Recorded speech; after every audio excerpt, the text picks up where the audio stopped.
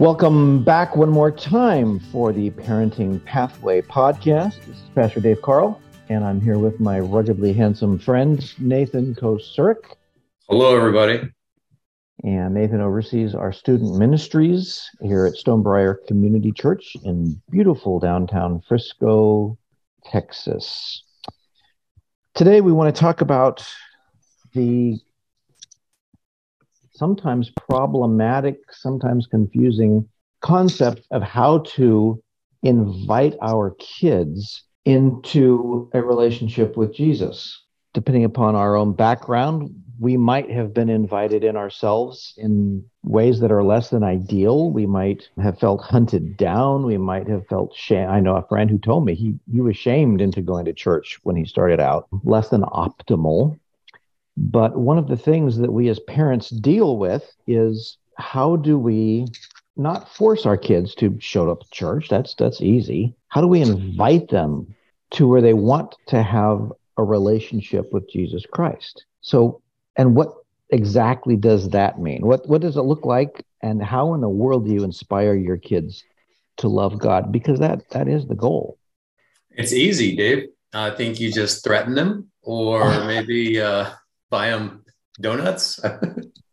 Well, I think donuts are probably part of every good answer.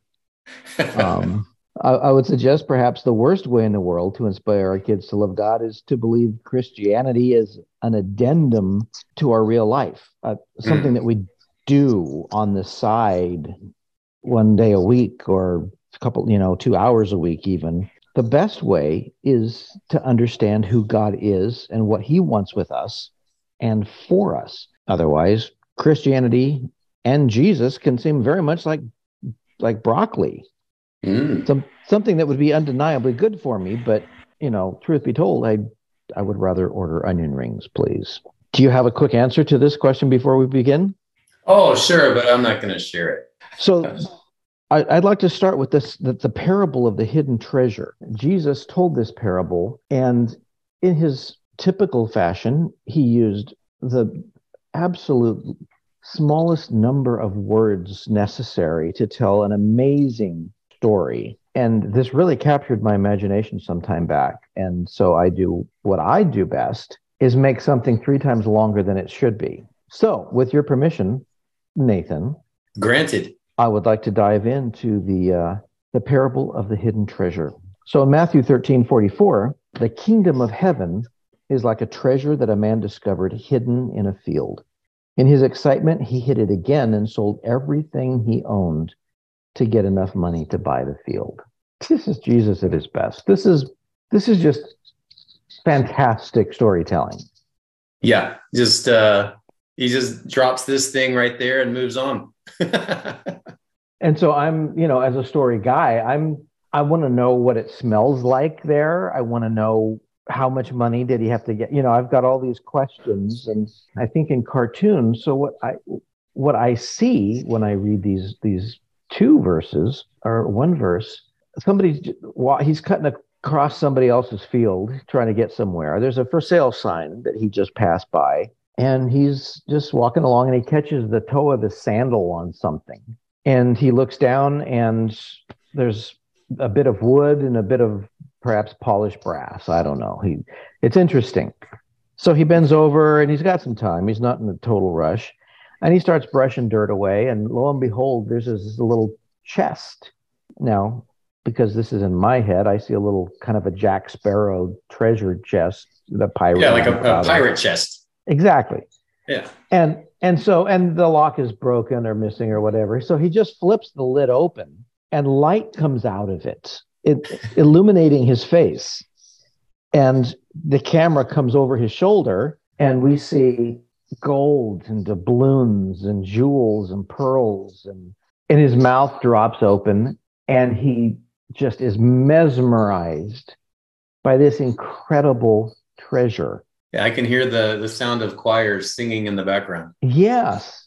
And then he comes to his senses and he looks around to make sure nobody sees. And he closes the lid and he pushes it back into the hole and covers it back up. Now, this is where the parable, the metaphor kind of breaks down, because seems like the good guy thing to do would be to share this with the owner of the land or That would seem like a Christian thing to do, but it's a parable, Nathan. Well, and it's a very human description. So, so he covers it back up and he runs back to town. All he's thinking is, I have to sell everything I own to buy this land Right. because the treasure, I'm going to say whatever, this sell everything he had in today's money, it'd be I don't know, $400,000. He'd sell his house, he'd sell his cars, and it's just, and his poor wife. I think about his wife. Like, you're going to do what? Maybe I was hoping he didn't have a wife because this would make the story really impossible. It's getting a longer and longer story because he's got to. But the economics here are whatever he's worth. I'm just going to say is like $400,000. This treasure is not $800,000 in value. It's not $1 million. It's a kabillion, which is way more than $1 million. Oh, a ridiculous amount of money. It's beyond calculation. And he's not worrying about selling everything because if he wanted to, he could come back next week and buy it again. Yeah. There's nothing that is not going to go toward the of coming to possess this land and this treasure chest. Yeah, to him, it's a no-brainer. So I do the fun color commentary. You got to tell us what this means. Well, clearly the parable is about the kingdom of heaven and its enormous value, insurmountable, unsurpassed value. There is nothing that even comes close to the value of the kingdom of heaven. It's worth everything you own. So mostly I don't see any Christians responding in that way, including myself. Yeah, the key word here is excitement. And I don't know about you, Dave, but some days on Sunday morning, I do not awake with the kind of excitement described in this parable. It just seems like, and I don't know, culturally, whatever we've done, we Christians have somehow made this amazing treasure sound like broccoli. So I think the brochure that we have been using to describe, even to ourselves, what Christianity is, we need to reevaluate this. Christianity sounds like, to most people, I'm going to have to give up all the fun stuff in my life and start doing a bunch of stuff I don't like and do boring stuff and be with people I don't want to be with just to get into heaven. And I don't think I'm ready for that yet. So I'll put it off, and it doesn't seem that valuable. Right. On the other hand, what would you say that if you follow Jesus, you're going to get wildly rich? Well, we can't say that. Let's talk about it. So if what Jesus said was true, and I would suggest, since he's the smartest man that's ever lived and he knew exactly what he was saying. Yeah. How is it that Christianity is something that we should be wildly excited about? Yeah, and you've mentioned the word instinctively wildly excited about. Yeah, the guy didn't even know how much exactly this was worth. It was just worth. Yeah, without question. It was a no-brainer. So how is Christianity worth more than anything else and that I would be excited about? I have a quote here, and honestly, I'm not sure where I heard it from, but if you are not overwhelmed by Christianity, you don't understand. Yeah. Well, and I think that just proves the point. We don't understand. And so when I was sitting here contemplating this parable, I started thinking about what is it exactly that is so instinctively good about enormous wealth? Why do you not have to explain to most people why it would be good to be wildly wealthy? And I suppose most people recognize the value of wealth is you don't have to worry really about a lot of things that you typically worry about when you're just trying to make it through day to day, making the ends meet, doing whatever you have to do to get out there and earn money and maybe obey the instructions of a difficult boss or endure traffic or all the things to do to earn a living. If you could be wildly wealthy, you wouldn't have to do that anymore. And then you would have the freedom. So you don't have worries on one hand. And on the other hand, you've got all this freedom. And those people who probably are enormously wealthy know the reality that it's not all that we think it is. Yeah. But on this end of things, most of us would not have to be convinced to accept a vast treasure, right? Because we think we're going to be free of our worries and we're going to have freedom to go do the things that we want to do. So we have a picture that pops up pretty instantly of how this is valuable to me. Now, Christianity, it is, and it's a parable. It's a thing that means something else. So the intrinsic value of Christianity is different than personal wealth. Mm-hmm. So that's important to know, but the value of it is stratospheric. So let's talk about some of the reasons why it is the most valuable thing in the world, that if we were to actually understand, we wouldn't have to talk much more. It would just be so obvious that I'll give up anything for this. As I spend time with lots of guys, one of the things that pops into my mind, and this comes up pretty often when I'm talking with guys, they ask about a purpose. If you don't have a purpose, how do you get one? And they're lost, and they're doing rather well from a worldly perspective, but they're empty. Their soul is, their compass has no needle. It's a terrible condition to be in, to be an apprentice of Jesus, to be becoming more and more like him. My purpose is 2 point, I think of in these terms. First of which, every single believer on the planet, your purpose is to love God with everything you've got and to love others as yourself. And that's everybody. That's every believer. And then the second one, it's a little more tricky, is with what I have been given, gifts-wise, location, period of history that I'm living in, the people I'm living around or with all of the peculiarities of my life, how does God want me to do the first one? Like, uniquely, how am I going to point to God and lead others to him, and enjoy God forever? From the Catechism, begin that. That's purpose. Yeah, to be able to do the thing that you were made to do. Gigantic. I mean, that would, when you're pursuing your purpose, the thing that you were made for, there's a bunch of stuff that doesn't matter anymore. Like, my car is not quite, as fancy as it could be, but I don't, who cares? It just gets me to where I need to go to start my, if I'm a painter, it gets me to where I can start painting. Yeah, the thing that you really care about. Yeah. Those things just help me do that purposeful thing. Mm-hmm. And Christianity is all about purpose, and purpose that ripples into eternity.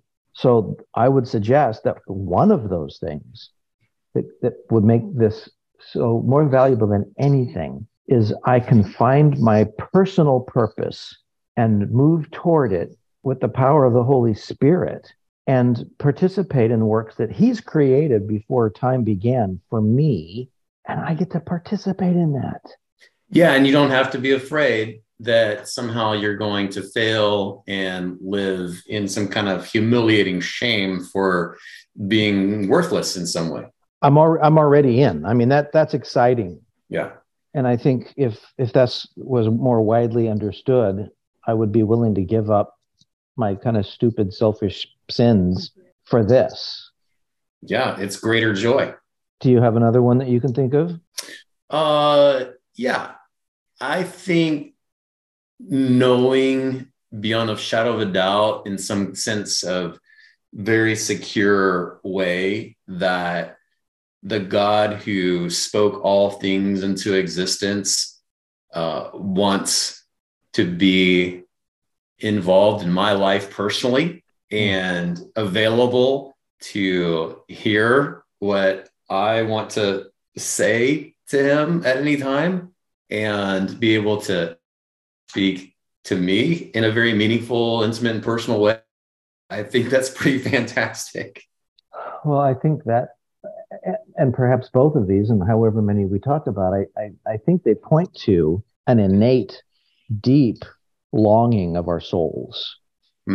I want to not just be a flower that is alive for one day and is dust the next day. I want to have a purpose that matters. I want to matter. And I want to be in some relationships where I can be deeply known and loved anyway. It's a satisfying life, and it's an eternal life. And the relationship with God part is not as complicated as relationships with other humans. He really, really, really is just crazy about his children. Right. And to the extent that I can receive that, that would be a place from which I could operate in the rest of the world. I agree. I think that speaks to a deep, deep longing that God wants to fulfill. We don't have to cajole him or bargain. I think another one, and I think of this kind of in terms of men, but I think it's everybody really. I think we all have a desire to be able to rescue and protect those that we care for. Mm-hmm.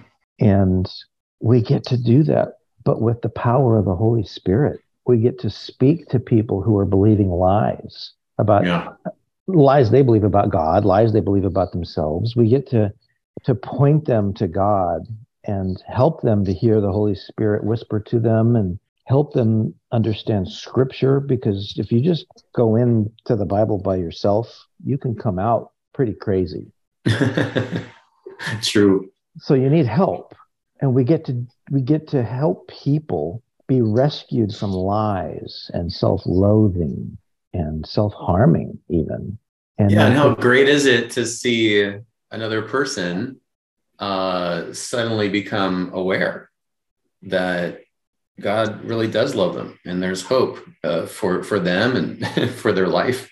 I think these are some of, I mean, we could probably go on and on about these, and we should, but we've got a time frame we need to live within. So that's right. These are busy people, Dave. The concept of living in relationship with Jesus and the Trinity, and certainly eternity in heaven. Of course that, but it starts right now. We don't have to die before we can benefit and enjoy and experience. So an action to take as a dad. I want to invite my kids into this. What's the sneaky, hacky way that will only take me 3 minutes? Well, Dave, you and I are guys who appreciate stories. And I think kids, they really appreciate stories. I think if we can recognize where the tie points are between the stories that appeal to our kids and the big story of God's grand eternal rescue plan, then one simple thing is to try to point back to that, the story of the little engine that could, that ties back to the redemption story somehow, but also our own personal stories, of how God has made a difference in our lives. I think that when we're going through life with our kids, they gravitate to stories on their own. And we can be mindful of how those stories connect back to God's big story. No, I think story is, well, I know it's the language of my heart. And I think most people, and I think it's incredibly powerful. I would encourage parents, dads especially, I suppose. I don't know, especially. It's just I kind of go after the dads just mentally more than the moms. But the best way to invite our kids to want to love God and be loved by God is if I'm doing that. Mm-hmm. Yeah. If I'm telling them to pursue something they've never seen before, that's really hard. That's true. And so I would, and this is going to seem a little squishy perhaps, but I think for us as believers and parents, I think it would be beneficial to everybody if we nurtured our own longing for God. Yeah. I want God some, but I could exercise that. I could feed that. I could do things that would make my soul expand and want him more, and then experience him more, and that would make me want him more. And it's a cascading effect. But often, I'm just trying to get the lawn mowed. That's true. There's a lot of things that have to get done. And I got to get, the kids got to pick up the stuff because we can't walk safely across the living room without, doing the Lego trap and landing on our head. But what to pursue my desire for God, and I want to desire him more than I have before. And perhaps we can talk about what that looks like in the next episode. But I think our longings are shallow, mm-hmm.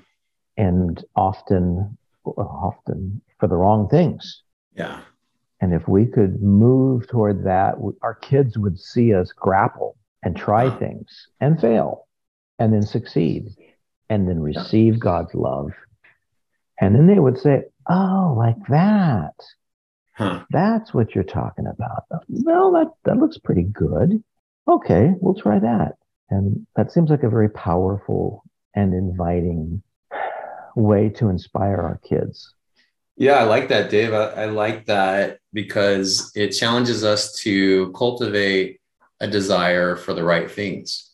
And, going back to your broccoli illustration, what we begin to realize is that the things that the world has to offer, that is the lesser desirable thing. Yeah.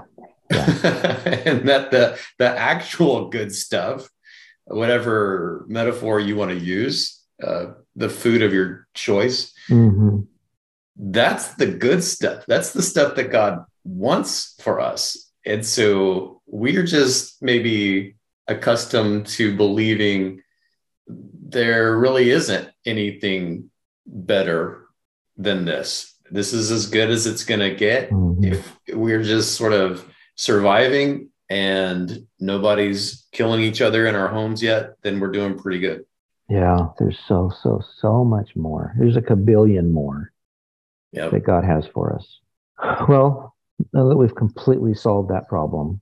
Yeah, check that box. So we'll come back around because I want to talk about abiding next time, which is kind of a way to pursue this, how to get our souls in such a condition that being mindful of God, of listening to the Holy Spirit, of doing the things that Jesus did, thinking the way Jesus thought, believing the things that Jesus believed, would change everything.